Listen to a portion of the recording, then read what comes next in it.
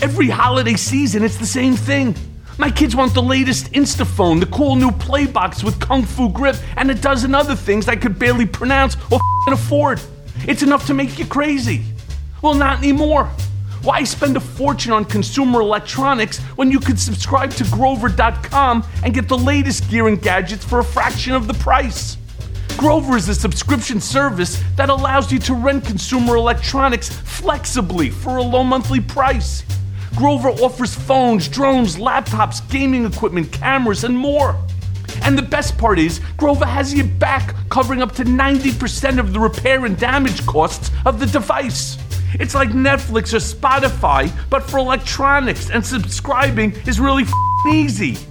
So go to grover.com/Mea Culpa. First, browse and search for the tech you want. Second, select how many months you'd like to rent. And finally, Grover offers 1, 3, 6, or 12-month subscription plans. Place an order and make your first monthly payment. It's just that easy. You like Apple, folks? Well, how do you like these apples? Grover's prices are insane. iPhones starting at $44, MacBooks for under $50, a Nintendo for less than $15 a month, or AirPods for $12.90, smart speakers for $7, so you can listen to my show in every room of your house.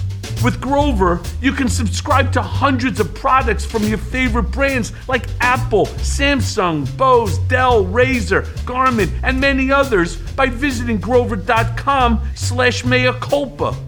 Grover's circular model contributes to the reduction of e-waste by reusing their electronics across multiple life cycles. And there's a big deal, folks, so don't be schmuck. Only a Trump would pay full price for consumer electronics when all you need to do is subscribe and save serious money. So sign up for Grover right now and get 10% off each month you rent on any item in the store. That's 10% off when you use promo code Mea Culpa at checkout. That's grover.com/Mea Culpa. Grover.com/Mea Culpa. Go there now.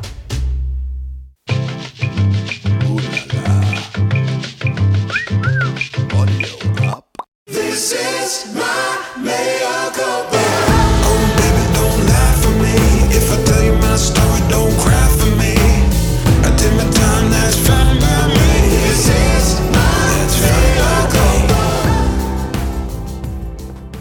Today, I will not cease my commitment to law enforcement. I will continue to provide information, testimony, documents, and my full cooperation on all ongoing investigations to ensure that others are held responsible for their dirty deeds and that no one is ever believed to be above the law. This is Michael Cohen, and you're listening to the best of Mea Culpa. Happy Thanksgiving, folks. I don't know about you, but I have a shitload to be thankful for this holiday season. As of Monday, I am no longer a guest of the Federal Bureau of Prisons, and I am now a free man. Donald Trump's former personal attorney and fixer, Michael Cohen, was officially released from prison and house arrest today. As I stated earlier, it does not mean my mission is over. In fact, I am doubling down on my quest to bring Trump and his band of lawless, shitbird co-conspirators to justice. But now and again, even the most dedicated crime fighter must pause for celebration. So, this year, as we cross 15 million downloads, I am reminded of a letter I got from Rosie O'Donnell when I was locked up inside Otisville prison. I was at my fucking lowest point, unsure of what would become of the life that I had so carelessly flushed away for Donald J. Trump. Rosie showed me so much compassion at a time when many of my closest friends had all but abandoned me. The ones that stayed and the new ones I found are the people who are still with me to this very day. Beyond that, I am eternally grateful for all of you, my podcast army, who tune in and week out and have supported me through the thick and thin. I love all of you, but this episode is dedicated to Rosie, a real one. So without further ado, let's go now to that conversation. I'm Michael Cohen, and you're listening to Mea Culpa podcast. I'm thinking about where I was when the first plane hit the towers, and where I was later when they began to fall. Oh my God, so both towers are now... It seemed impossible, how something so permanent could so quickly cease to exist. I'm thinking about the fear that I felt for my family, for my friends, for the city and country that I love. Then the uncertainty and terror of those days and first few months that followed. The creeping dread of another attack always looming. Then I project myself forward, through the years, then decades, through time and space itself, always wondering how the choices I made, some random, others deliberate, led me to Donald J. Trump. Now the fear has come back home to roost in the worst possible way. The country seems on the verge of coming apart. The center will not hold. Almost 200,000 people dead. I wanted to always play it down. I still like playing it down. The economy in ruins. Our cities roiled with violence. I am the least racist person. For 11 years, I was President Donald J. Trump's personal attorney and fixer. If you've already read my book, Disloyal, you'll know that I wasn't a lawyer in any conventional sense of the word. I didn't try cases in court. Rather, I made his problems go away. I did the real dirty work. The sex scandals and payoffs, the shady business deals and shakedowns. I smeared his opponents in the press, and I lied for him to those very same reporters. I was his gangster in a suit, modeling myself after his mentor, the Prince of Darkness himself, Roy Cohn. Super builder Donald Trump has said, if you need somebody to get vicious, hire Roy Cohn. Here is what the disciplinary committee of the bar says about you. Quote, a total absence of moral character and professional fitness. I would do anything that is legally permissible to do to get my client to win. Yes, I would. That's my job. There isn't anything I would not do because I believe there's only one answer in an adversary profession like law, and that is winning. One of the most corrupt and venal figures of the 20th century. A truly evil man who, like myself, was eventually disbarred by the New York State Supreme Court for various offenses. Along the way, he taught Trump how to be Trump, how to accumulate information and wield its currency, and how to disseminate misinformation. Russia, if you're listening, I hope you're able to find the 30,000 emails that are missing. I think you will probably be rewarded mightily by our press. That the most potent weapon was fear. Attack hard enough and no one will fuck with you. Well, I heard Biden, who's a loser. I mean, look, Joe never got more than 1%, except Obama took him off the trash heap, and now it looks like he's failing. But I heard his whole campaign is to hit Trump. Look, when a man has to mention my name 76 times in a speech, that means he's in trouble. Life is a zero-sum game. There are winners and there are losers. I supported him. He lost. He let us down. But, he lost. So I never liked him as much after that, because I don't like losers. There are those with power and clout, and those who are suckers. It was to this man, Donald J. Trump, that I sold my soul. And like countless others who did his bidding, sought his favor, or believed his countless lies, the price to pay was ruinous. You see, I am the canary in the coal mine for millions of Americans mesmerized by Trump. It's important to understand that Trumpism is a disease of the mind, every bit as virulent as COVID. Only the host is a willing participant in his or her own demise. Trumpism insidiously preys upon the psychological makeup of the individual, probing the moral compass for weakness, and I was its patient zero. He's a weak person and not a very smart person. Very simply, Michael Cohen is lying, and he's trying to get a reduced sentence for things that have nothing to do with me. So this podcast will serve as my penance, a way to right some of the many wrongs I committed at his behest. I cannot roll back the tide of history, nor can I undo the damage that's already been done. So much destruction has already happened on his watch, and I will carry this shame with me to my grave and to the other side when I meet my maker. But what I can do is help stop its forward advance by lifting back the curtain to show you how it all works. If my book was a recounting of my life and time under the spell of President Trump, this podcast seeks to understand how it all happened and why I was such a willing participant in his crimes and cover-ups. And finally, how we as a nation can stop this Trump horror movie from continuing before generating a sequel far more disturbing than the original. to stop Trumpism from spreading, you must understand Donald J. Trump. But I'm not talking about the boorish cartoon misogynist who grabs women by the crotch, or the gaudy blend of wealth, braggadocio, and machismo. To focus on these elements of the president is to underestimate his considerable powers. That behavior is merely a byproduct of his larger narcissism, that the rules of polite society, or even society at all, apply to him whatsoever. I have termed it Trump derangement syndrome. It is also what's made being around the man so intoxicating at times.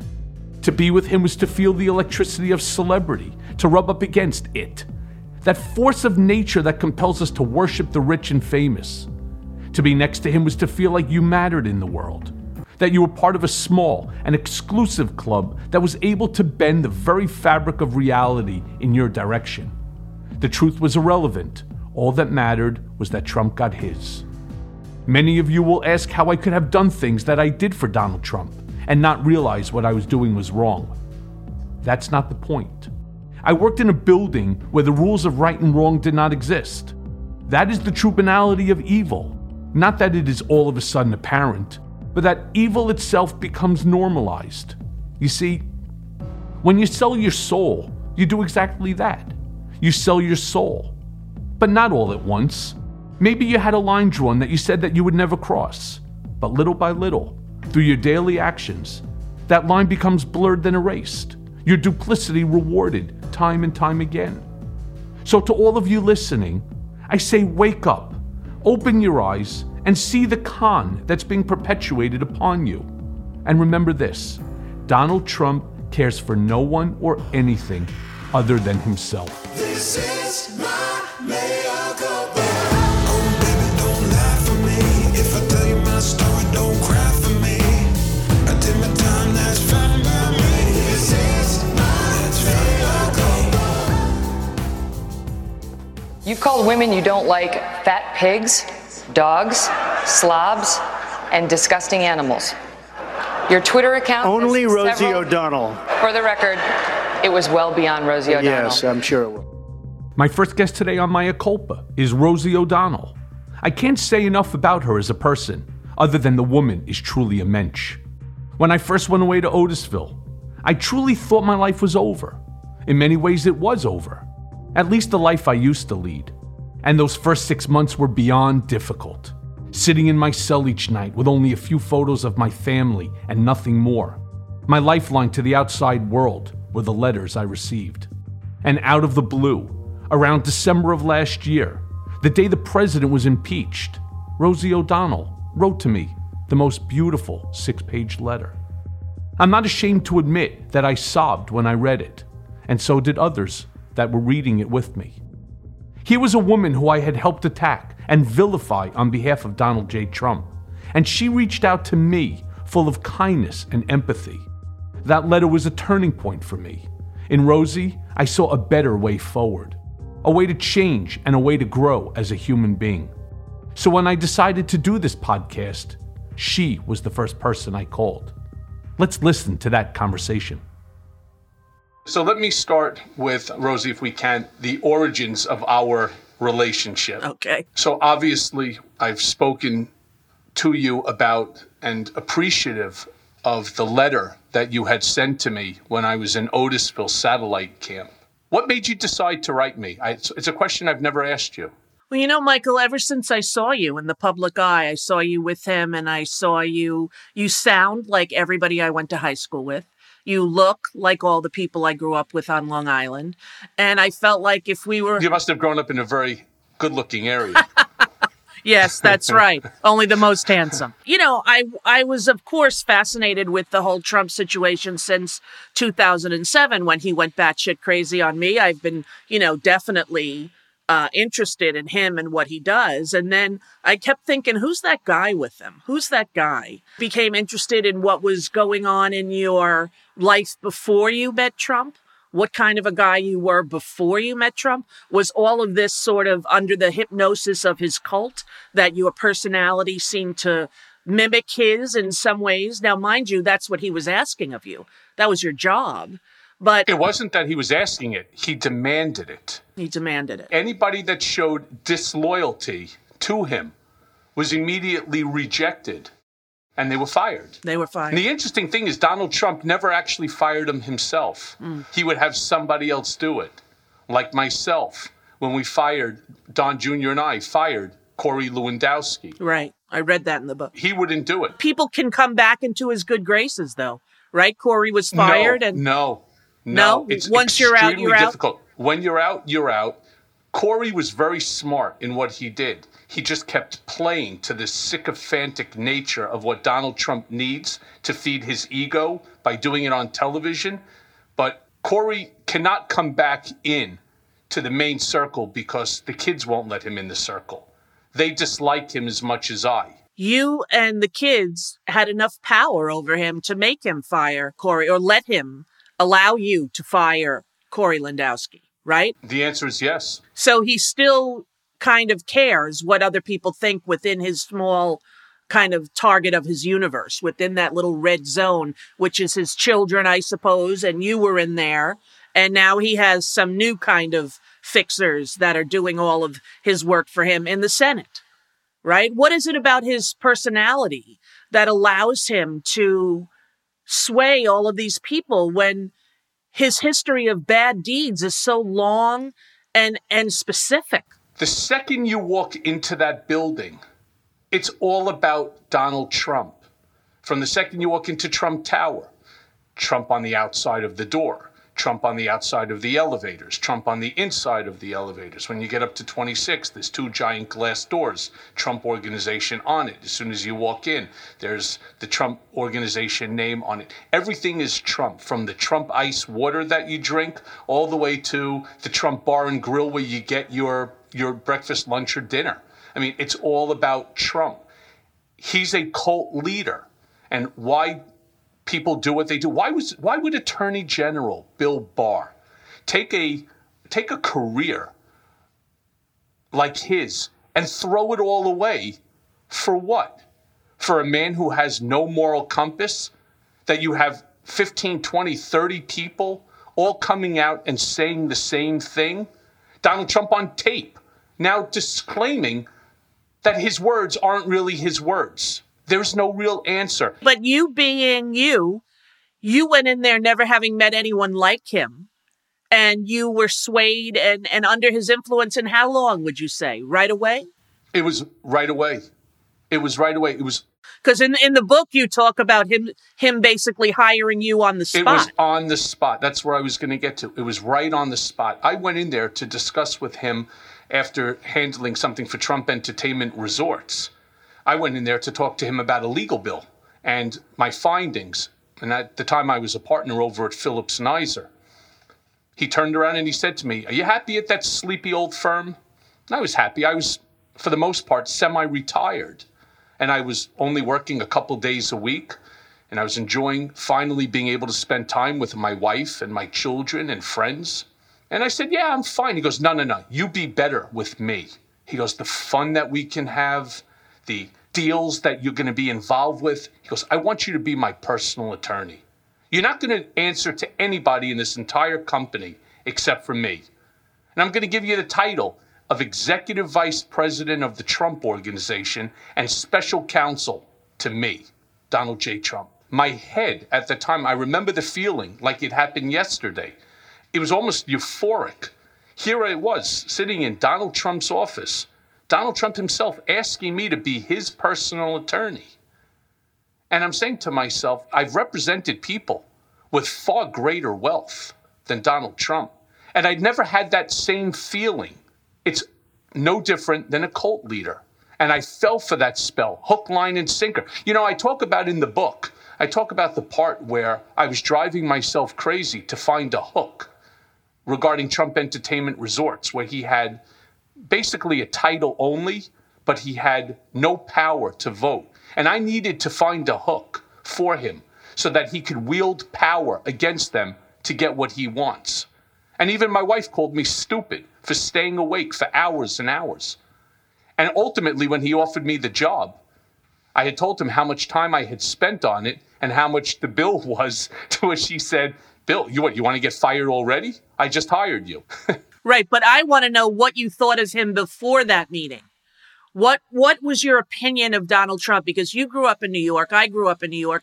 I remember his planes being repossessed off the LaGuardia runways. I remember all the stories of what a hoax he was and what a con man. And what was your opinion of him before you went into that meeting where he hired you? Celebrity, real estate developer, just powerful. I was already an investor in several Trump buildings.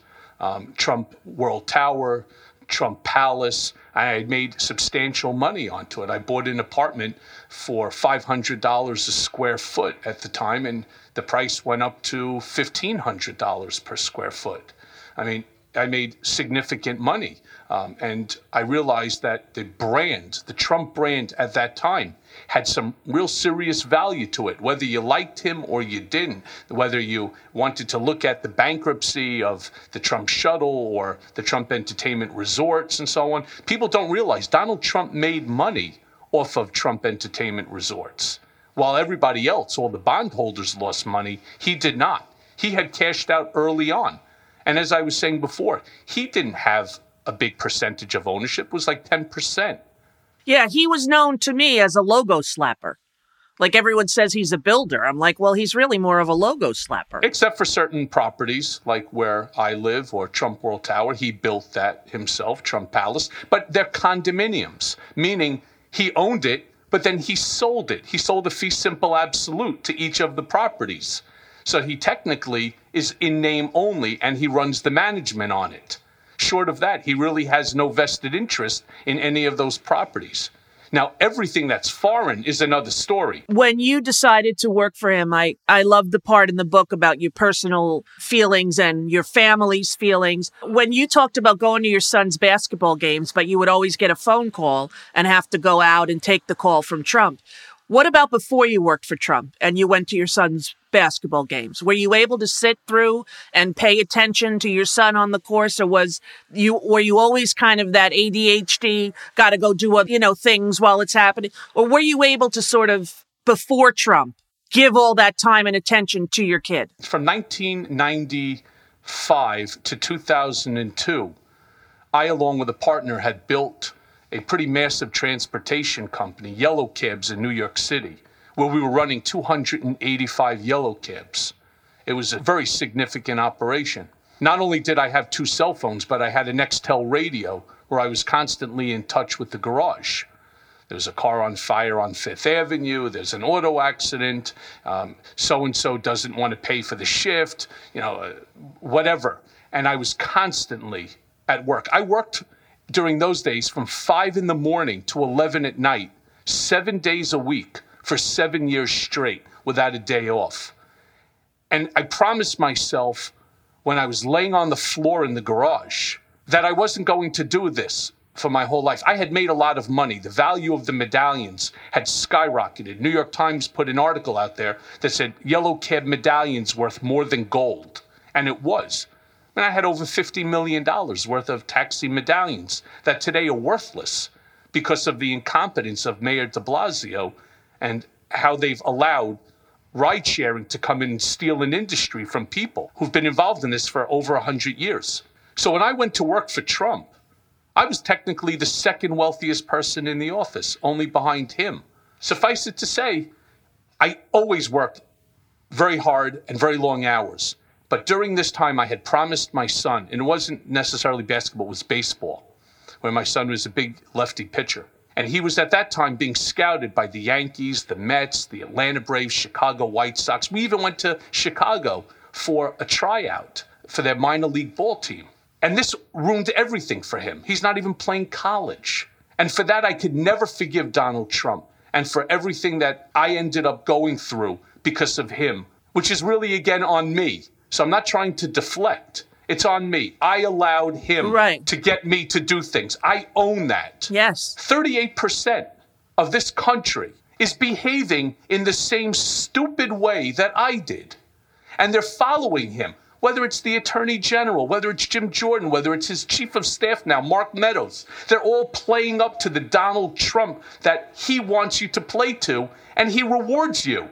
I mean, Mark Meadows is now the Chief of Staff Why? Because he came out on television chanting the Trump chant? Staying on message, as I say? The biggest problem for them is the same thing that happened to me will happen to them, because it's happened to everybody else as well. That eventually he will turn on them. Eventually he drops you and he moves on and leaves you holding the bag. This is the man who has taken responsibility for nothing in his entire life. For nothing. And he's so severely mentally ill. He's so unfit. It's kind of hard to believe that we're living in this time where he still has the kind of power that he does after all of these things that keep coming out. What I want to know, though, is the you that I thought I was writing to, or the you that I wrote that letter to, was more the kid from Long Island than it was this savvy business. Like, I know you grew up on a street where you played kickball like I did. You know, I knew that you were a guy who was very similar in a way to me. And that's what I thought. That's what I assigned to you when I wrote you that letter, and wanted you to know that there were people who were grateful that you had changed your mind, that you had turned on him. There were people that were holding out hope that others would follow your lead and that we would finally be rid of him. So that's why I wrote you that letter. It was the night that he was officially impeached. And I thought, here he is impeached, and here you are sitting in prison. Yeah. And how is this fair? So I can only tell you that, and I did express it to you when we joined up together on the TrueLink system, the effect that your letter had on me. It was really a kick to the gut, where now I finally understood, even more so, just how much I had helped him to hurt people, yourself included, going back to that massive first feud. Yeah. Because you really are. You are the first feud.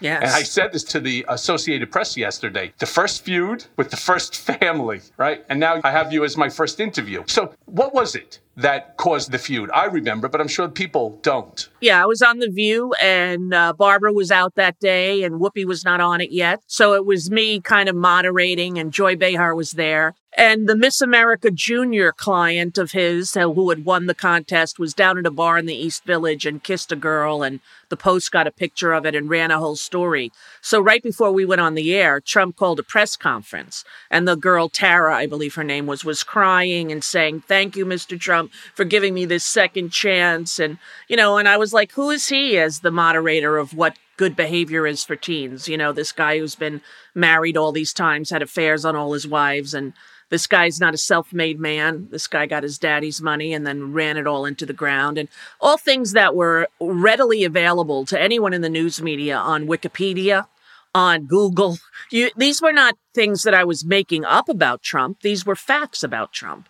And I put my hair over, like every comedian did in the lifetime of being a stand-up with Trump in the reality of the world. I put my hair over and I did, how his mouth gets like this when he talks. And I just did an impression of him. And truthfully, I didn't think much of it. And then it was Christmas break. And then all hell broke loose. And I guess you were involved with that hell.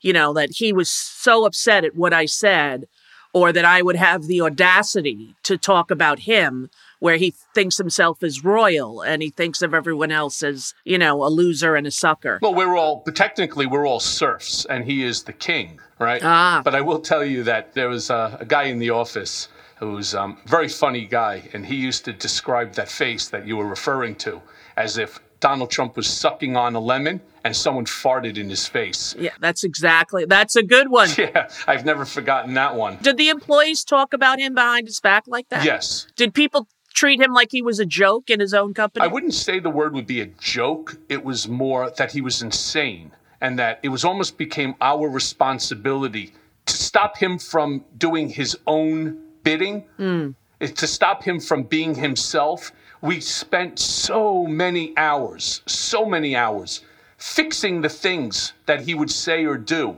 And then there are times that you just can't fix it. And then it really became somebody else's fault.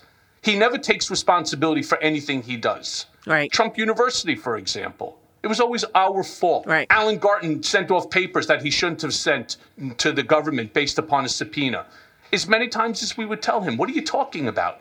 If you delete them or you get rid of them, it's a crime. He doesn't care.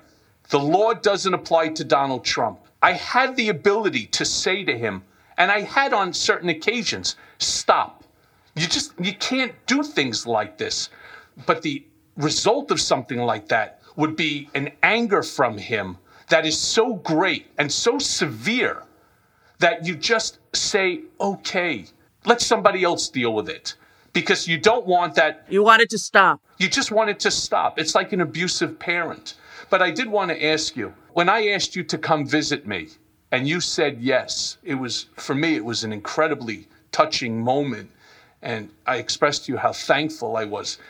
But tell me about the day that you came. You drive up to Otisville, seeing me in my greens in that environment. That was the first time that we actually met. So we had a lot of email conversations before this. And the only other time I had been to a prison, aside from, speaking to young girls and women charity-wise, but to visit someone, was Martha Stewart. When you asked me, I was very touched, to tell you the truth. And I thought, I'm going to go see what he's about, if I was right in my assumption of what his character really is. And when I drove up there, it was a long drive. And I remember thinking what it must have felt like for you to drive up there. That's what I was thinking as I was going up and knowing I was getting out. And then when I got there, it was quite a different experience than I had expected. It is like a little bit like Camp Cupcake. There's not like barbed wires and armed guards. And the area that you were in Otisville was safer than I imagined it to be. I was worried that you were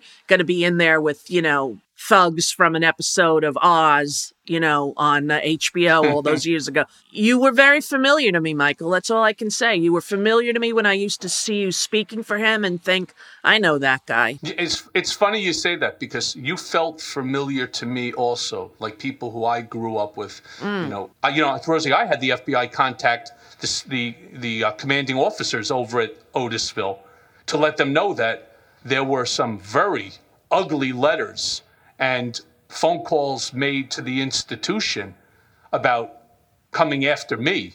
So it's really a very uncomfortable position to be in. And tell me about some of the ones that you experienced as well. And I'm so sorry that anybody had to go through this. Yeah, Michael, it wasn't really that his people came over to me, because they, I don't really travel in the circles where a bunch of older, rich Republicans are. Like, it's not like my real world. I too have 5 children and I'm in the suburbs mostly, and I have a little 7-year-old baby, but it wasn't necessarily what it did to people like Trump fans. It was more like what it did to my kid. Like my kids were so little in 2007, and they were all like, well, what's going on with this? What's happening? Why? And I said, well, I told some truths about this man, and he's very upset that I did.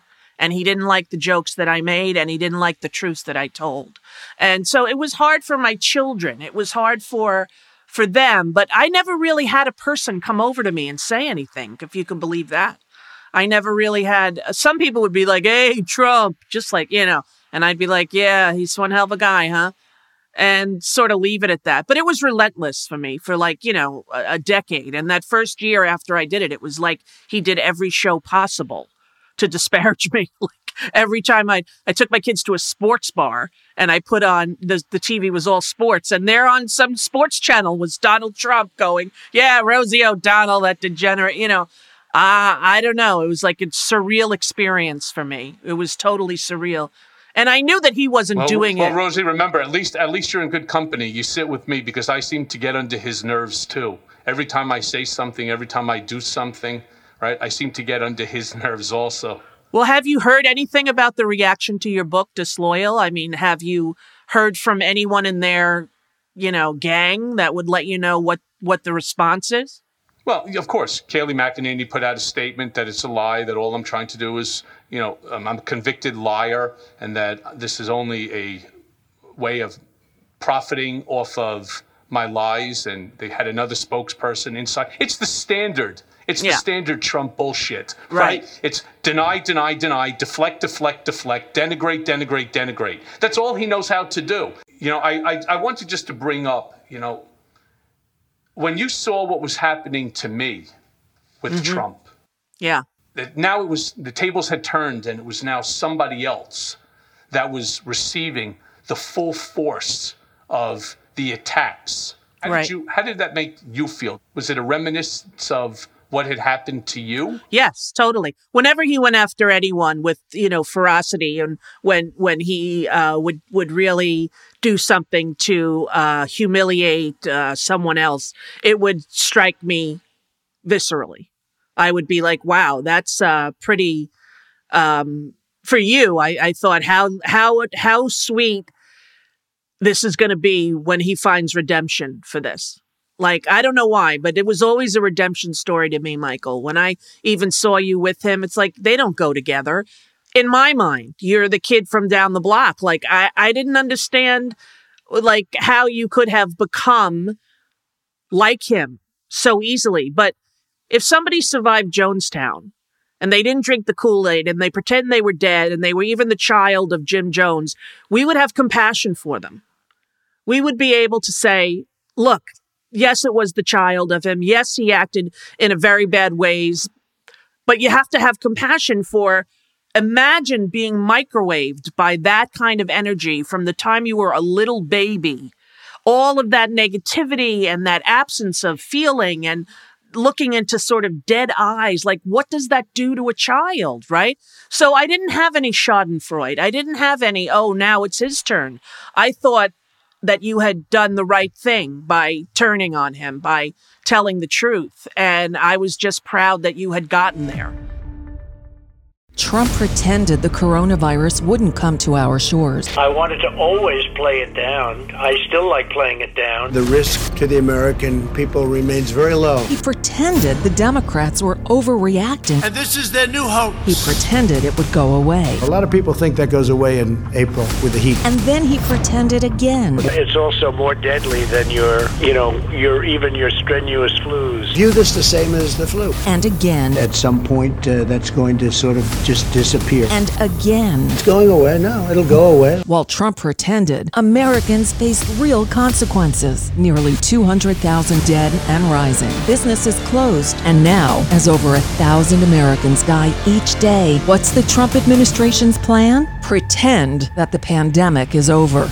In a time of crisis, Americans can't afford to have a pretend president. I wanted to always play it down. Midas Touch is responsible for the content of this advertising.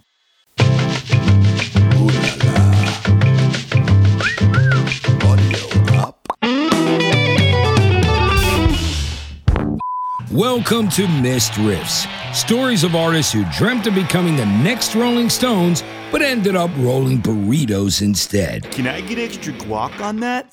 I'm Matt Pinfield. Today we are looking at an actual success story. Legendary Ford Bronco pitchman John Bronco was known for his bushy mustache, incredible catchphrases, and machismo exterior that made him one of the most popular TV pitchmen in history. This truck's tougher than your mama's daddy, so hit the road. It's got my name on it, so you know it plays dirty. Yes, baby, it's meaner than a wet panther you forgot to invite to your birthday party. Oh. But not many people knew Bronco actually had a pretty successful music career. The story goes, one afternoon, John was doing some Ford radio promos when he found a guitar in the booth. It changed his life forever. Mama, she named me Bronco, 'cause I'm tough as nails, there's no place I can't go.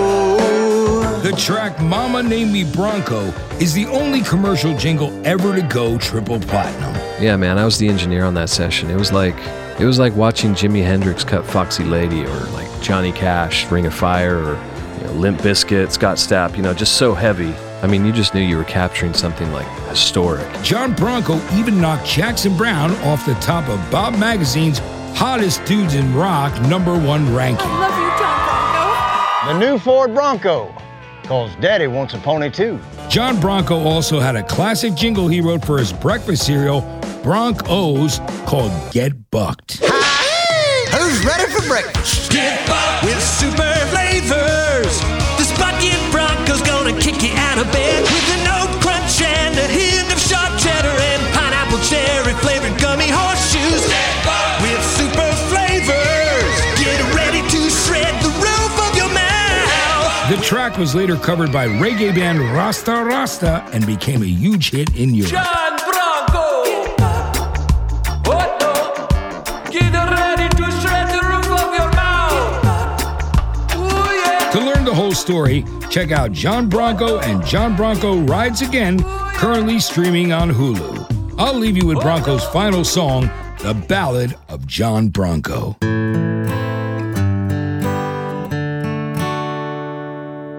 Go, go, Bronco mode. It's gonna be insane. We're going all terrain. Grab your 4x4. We're gonna take off all the doors. There's plenty of features you'll enjoy. So buckle up there, cowboy. Go, go, Bronco mode. Go, go, Bronco mode. Bronco mode.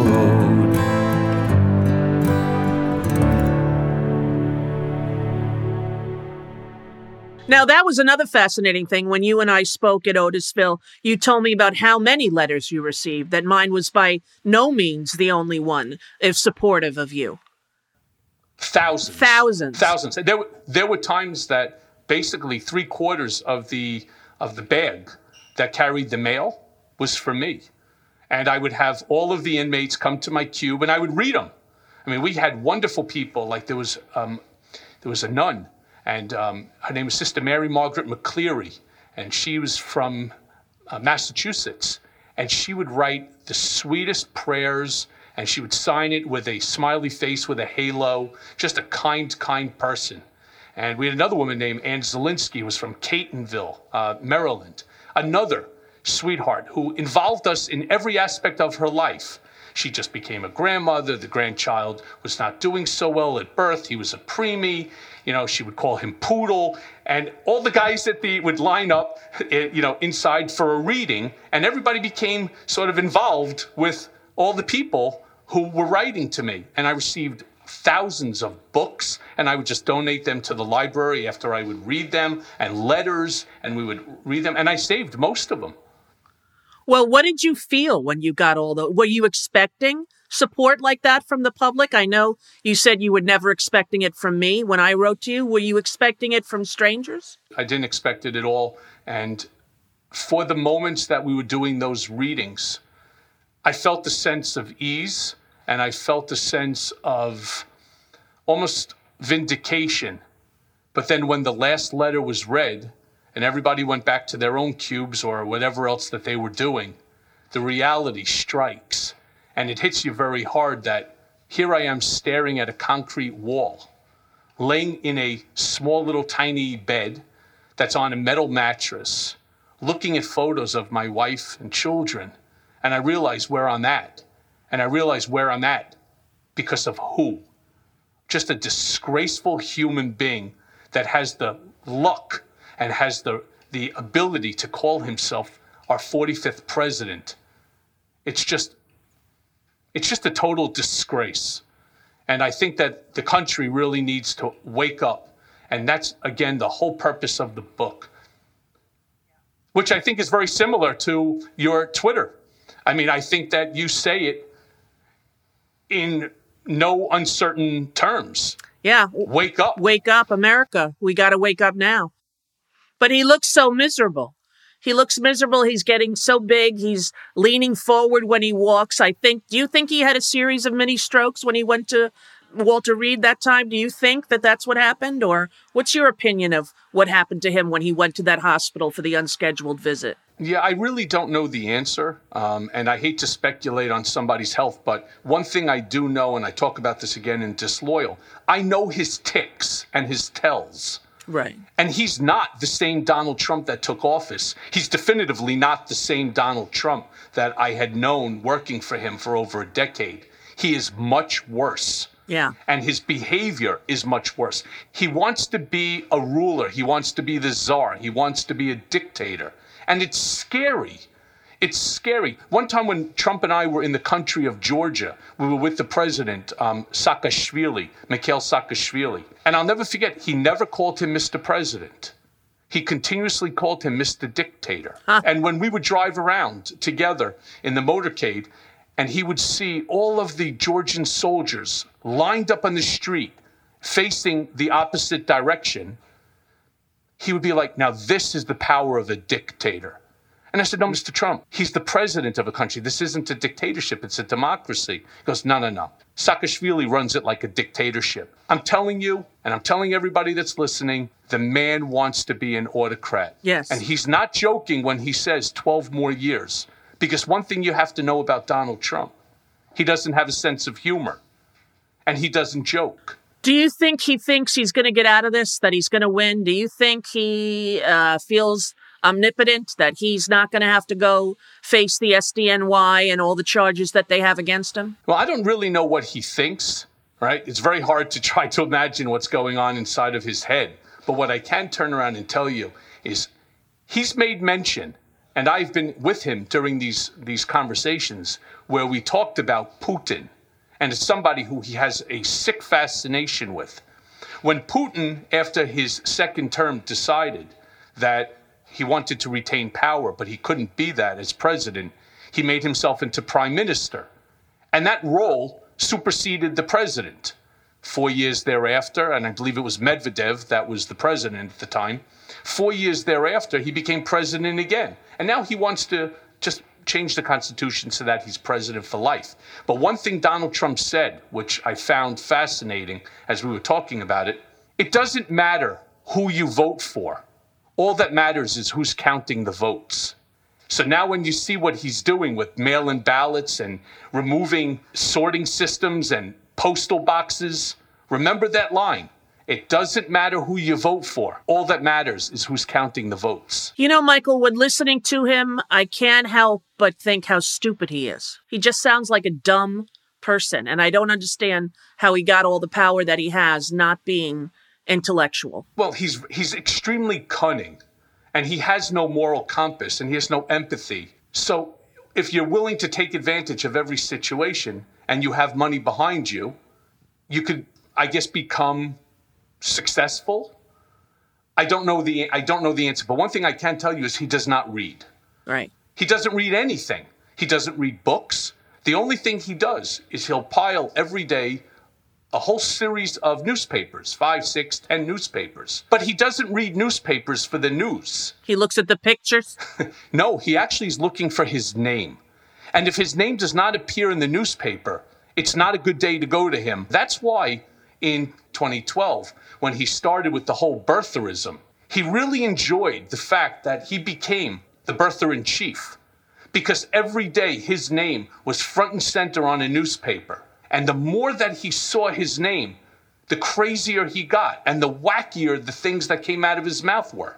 The wackier the things that he said, instead of being shunned by society for saying these things, instead what happens? They put him on the front page of the newspaper. They praise him. They give him exactly what it was that he wanted. 24/7 news.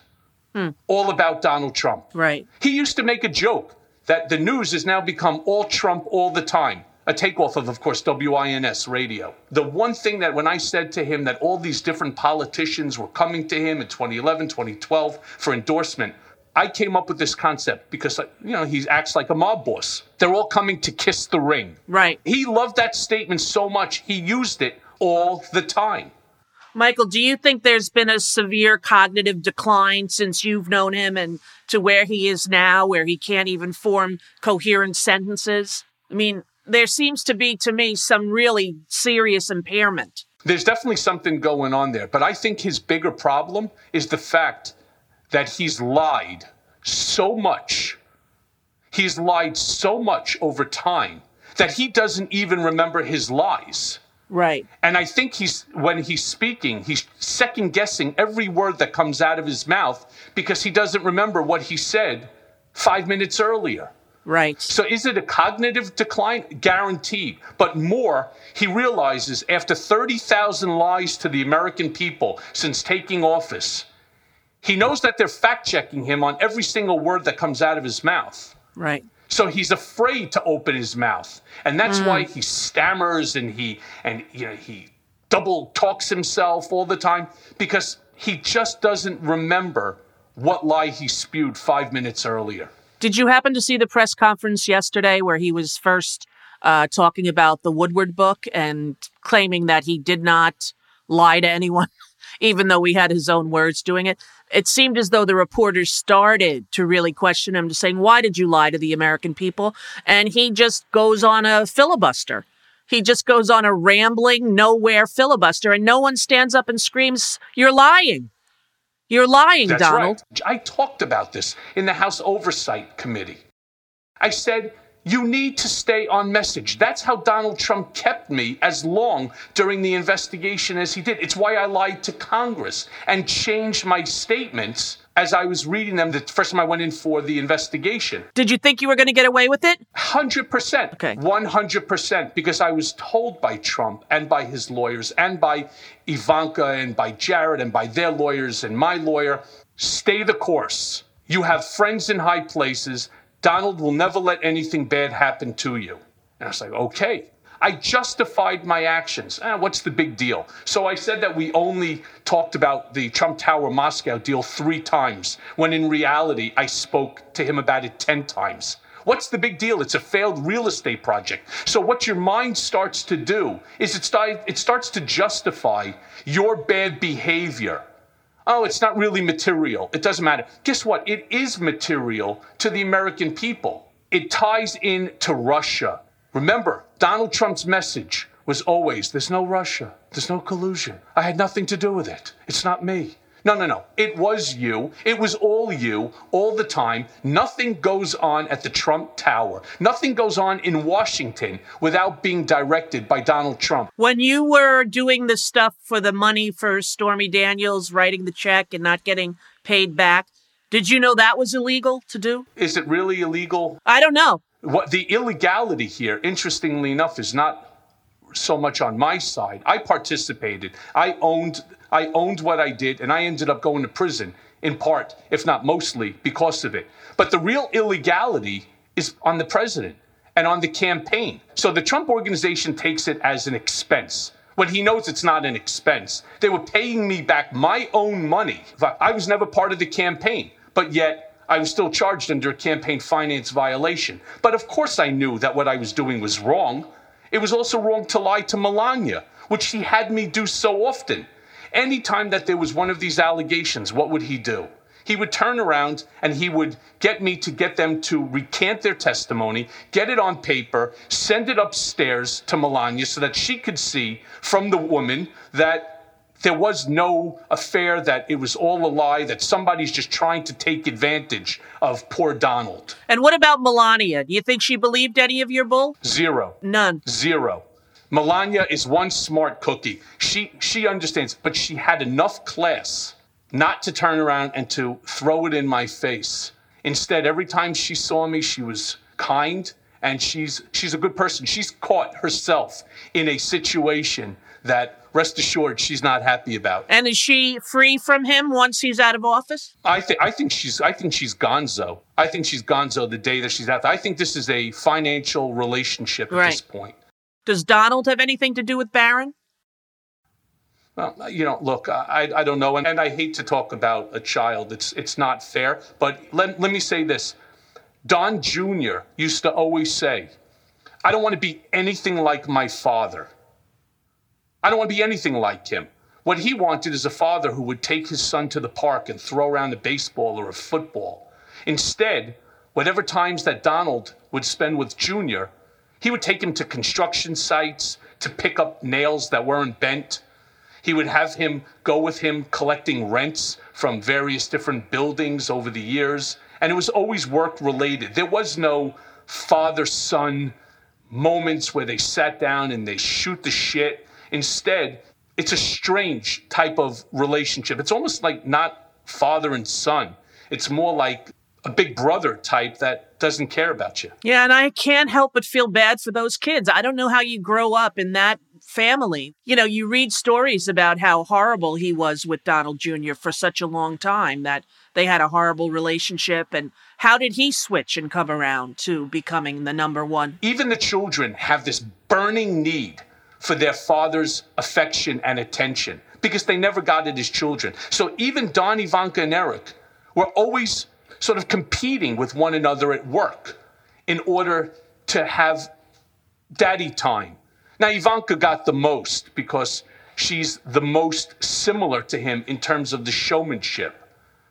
But Don Jr. is doing exactly what his father did. 5 children, now divorced, have had affairs behind his wife, who's a sweetheart. I know her very well. And in essence, when was the last time he went to a ball game? He's too busy running onto the campaign trail, spewing ridiculous nonsense with Kimberly Guilfoyle.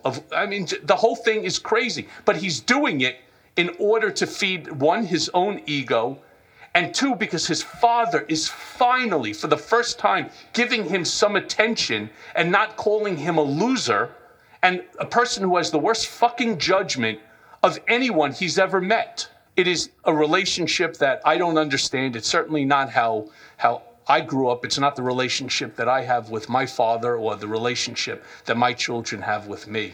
I live for them. He wants them to live for him. Let's talk about your kids and your wife, if you don't mind, because I was very fascinated by the amount of times in the book that you say that all of them, your son, daughter, and your wife, asked you to stop working for him, and you simply wouldn't. And as I talk about in the book, I was part of the cult. I wasn't just part of the cult. I was at the top of the cult chain. And why I cared, I have no idea. Why 38% of this country cares and accepts the lies and the bullshit that we have to deal with, the chaos, the divisiveness. My grandmother was born in Buenos Aires. And I said to him right after the Mexican statement, well, what did you think was going to happen after making a statement that Mexicans are rapists and drug addicts and murderers, but some are fine people, right? My grandmother's from Buenos Aires. How in the world can you possibly make a statement like that and think that it's okay and that there's not going to be severe repercussions? And his comment was, I don't care. I don't care. The business will be fine. I don't care. I'm not living forever. If that means the kids get a little less, they'll get a little less. But this is much more important. And there was no talking to him because I said to him, well, what's important? To denigrate Mexicans, right? To denigrate another group of people? He did the same thing with the Muslim ban. I said, you can't ban a religion, right? If you want to ban people from Syria because there's an uprising, okay, that's one thing. And I think a lot of people in America would have gotten behind you on it. But you can't ban an entire group of people simply because you think that every Muslim is a member of ISIS. It's no different than the lie he spewed. And I'm saying this emphatically. It is a lie when he said right after 9/11 that he saw people in New Jersey dancing on cars in a Muslim community, enjoying the death that took place on that horrible day. When you would go home, would you say to Laura, would you say to your kids, I can't believe what he did today? He did this, did you see the thing he did on the escalator with the Mexicans? No. Did your wife did she ever see it and then say? They did. And what would they say to you? What would they say? They would bring it up all the time. And I tried to set up from the very inception, what I do at work is none of your business. What I do with you, that involves you. I cannot be reprimanded by my wife and children every single night for the things that I'm doing for my boss. Knowing that they're wrong, that was my job. And if I wanted to keep my job, then this is the way I had to act. This is the behavior that I had to follow. Now your wife and your kids, is it great to have this time home alone? Even though, you're like all of us, you can't really go out. Are you able to explain and give your kids and your family all the time that they missed with you? Yeah, you could never make back up those 15 months. And it hurts. It's not that you come home after an event like this and everything just goes back to normal. It does not. There's an emptiness that you feel. There's a sadness that takes over. It's almost like, some people have said, well, you have a broken heart. No. I have a shredded soul. My soul hurts. I told this to you when we were together in Otisville. I missed my wife and my children every single day, every second of every minute and every minute of every hour. I was always there for them, as much as any father could be. It's one thing that people wrote about in, as they were telling Judge Pauly, things about me. People think that I'm this bad guy 24/7. I was bad when I walked through the doors of Trump Tower. I was bad when I was doing things on behalf of him. But thousands of people will tell you, whether I've known them for 4 decades or 40 minutes, I helped anyone and everyone. I'm not the person that people think that I am. I didn't walk around like Ray Donovan with a baseball bat, and if you said something, you were going to get, clipped or hit in the head. That's not who I was. When I first got a subpoena to testify before the House Select Committee on Intelligence and the Senate Select Committee on Intelligence, I responded back to them, "Thank you for your invitation, but no thank you." I then got a phone call that Mr. Trump wants you to come to Washington. He wants to see you. So I went to the Oval Office, and I was with Jay Sekulow. Donald turned around and said to me, "What are you doing? I want you to testify. There's nothing to hide. There's no Russia. There's no collusion." So I turned around and I said, "This is not going to be easy." He goes, "But you could handle it." He goes, "Just remember, there's no Russia. There's no collusion." So I knew what he was saying to me, because as I talk throughout Disloyal, he speaks in code, just like a mob boss. He was telling me to stay on message, do whatever you can do in order to downplay whatever connection that there was with Russia. Right. And when he told me to do it, and then all of a sudden, I started to realize, whoa. The guy who I said that I would take a bullet for, I would have. But one thing I wouldn't do is take a bullet from the guy who's pulling the trigger. And I was like, this is now a real eye-opener. It's time now for me to open my eyes when I look at my wife and my daughter and my son, and I see the sadness in their eyes and the pain that they were going through. And when the feds came with this ridiculous 800-page warrant, my apartment, my law office, and my safety deposit box, they took 14 million documents from me, and they found nothing. They found nothing. And what do? They bring up a tax charge? Really? I want the truth to be told. And it's one of the reasons for this podcast. There's so many lies that were told about me, starting with Prague and coming all the way to the second incarceration of me, the remanding of me, because I refused to allow them to violate my constitutional rights. And that's one of the things that over the course of this podcast that I'm going to bring up, and I'm going to talk about all of the things that took place in my life, because I am seeking penance and I am seeking justice all at the same time. So anyway, Rosie, I can't thank you enough for your friendship, for the letters, the compassion that you have. I don't know if roles were reversed, if I would have been as human and as wonderful as you were in sending that eloquent and beautiful letter to me. But one way I will make it up to you, and we've talked about it, when this COVID is over and we're all able to go out and do things, I told you that I make the best lasagna in the entire planet. And I want you to come over, and I'm going to make my special famous lasagna, and we could sit and we can laugh, and we can talk about, hopefully, how well Joe Biden is doing as president of the United States of America. Please, God. Yeah, how things are finally getting back to normal. So, Rosie, from the bottom of my heart, I say I thank you. You're just a wonderful, wonderful person. And, I apologize for any hurt that I may have caused you ever. We're all good with that. I just want you to know that, it was helpful for me, too, in my life to think that there aren't, bad men out there who are coming to get me. And, a lot of trauma from my childhood is brought up by scary men who are out of control. And so I was happy that I was able to see and access the side of you that I knew was there even before I met you. and that's the reason all those people wrote those beautiful letters for you for the judge, and maybe why you were given that Otisville instead of something harder. And for that, I'm really grateful, and I can't wait to come to your house, meet your kids, and finally meet Laura in real life.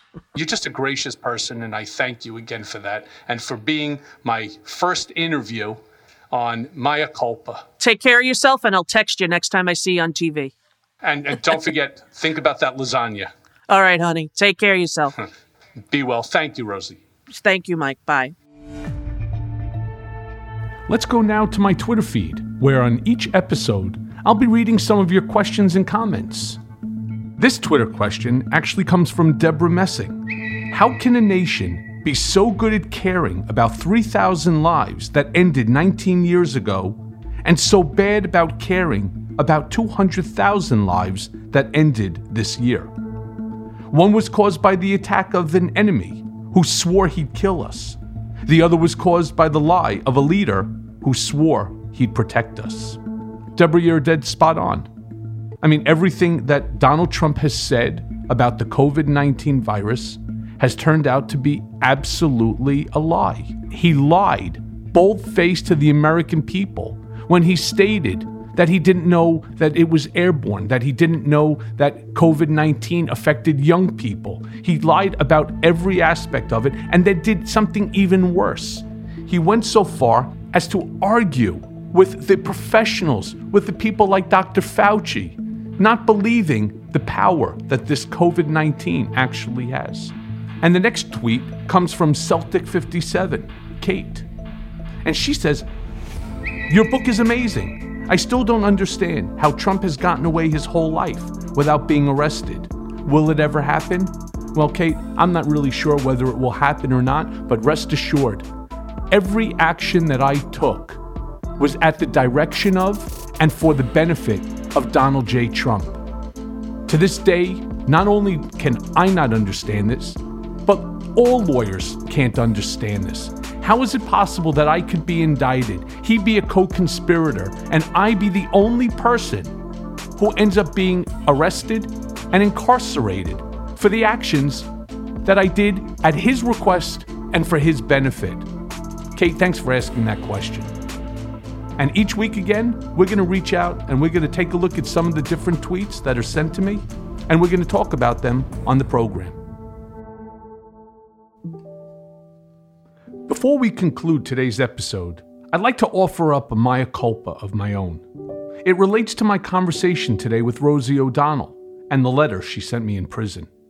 I told you earlier how I sobbed up reading her kind words, how I felt undeserving of her love and empathy. Why would she, of all people, come to visit me in prison when so many others had turned their backs on me in some combination of embarrassment, fear, and shame? She had nothing to gain by coming to see me. I could do nothing for her. I was at that moment the least powerful person in her life. But that's the thing about real kindness. It's not supposed to be transactional. But after a decade with Donald J. Trump, my view of the world was horribly skewed. Everything was about keeping score, winning and losing. Relationships were no different. In my Hobbesian existence, the world was truly nasty, brutish, and short. All relationships were boiled down to what you could do for me and what I could do for you in return. Only the balance of power better end up in my favor. So in my lust for power and sick with Trump derangement syndrome, I began to see people only in the purest of transactional terms. You only mattered to me if you could do something for me in return. To be a macher, an insider, and a player meant to hold hard and fast to those rules. And for Trump, that is how he leads his entire life. The man has no friends. He has people who owe him favors or people he owe in return. Divorced from rational thought and blinded by my quest to become omnipotent, being close to Trump, I began to look life in a similar fashion. That those without power, without clout, or the ability to grant favors, they were losers, schnorrers, and schmucks, to be avoided and ridiculed at all costs. But then there was Rosie, visiting me in Otisville when I was at my absolute bottom, green jumpsuit and all, asking how I was, encouraging me to finish my book Disloyal. At first, I couldn't figure out what she really wanted, but I was still semi-struck in the mindset that everyone was working an angle. Only most normal people don't live that way. True kindness is never transactional. It's in fact the opposite. It's the absence of expectation that is the truly kind act. She came to see me because she genuinely cared how I was doing. It's as simple as that. I must admit at the time that the idea that there were people who operated from a sense of altruism shook me to the core. But here's the thing. Kindness can hurt if the recipient's own heart is still hardened. Her kindness hit me hard because it showed me on such a deep and fundamental way how far I had strayed from myself. Her kindness broke me into a million pieces, shattering what was left of my ego and pride.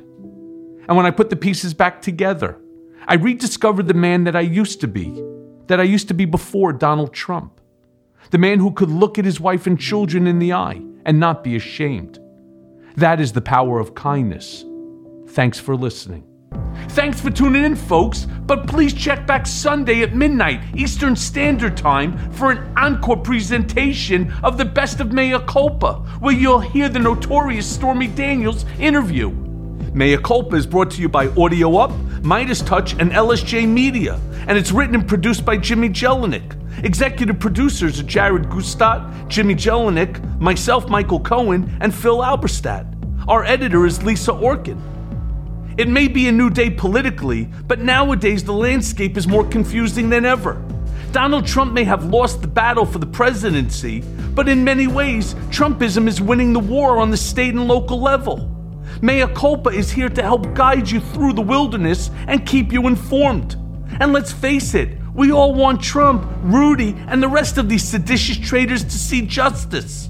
And folks, it's coming. So stay tuned as I guide you through the twists and turns of the criminal process that will ultimately see them behind bars. Mea Culpa, nothing but the truth.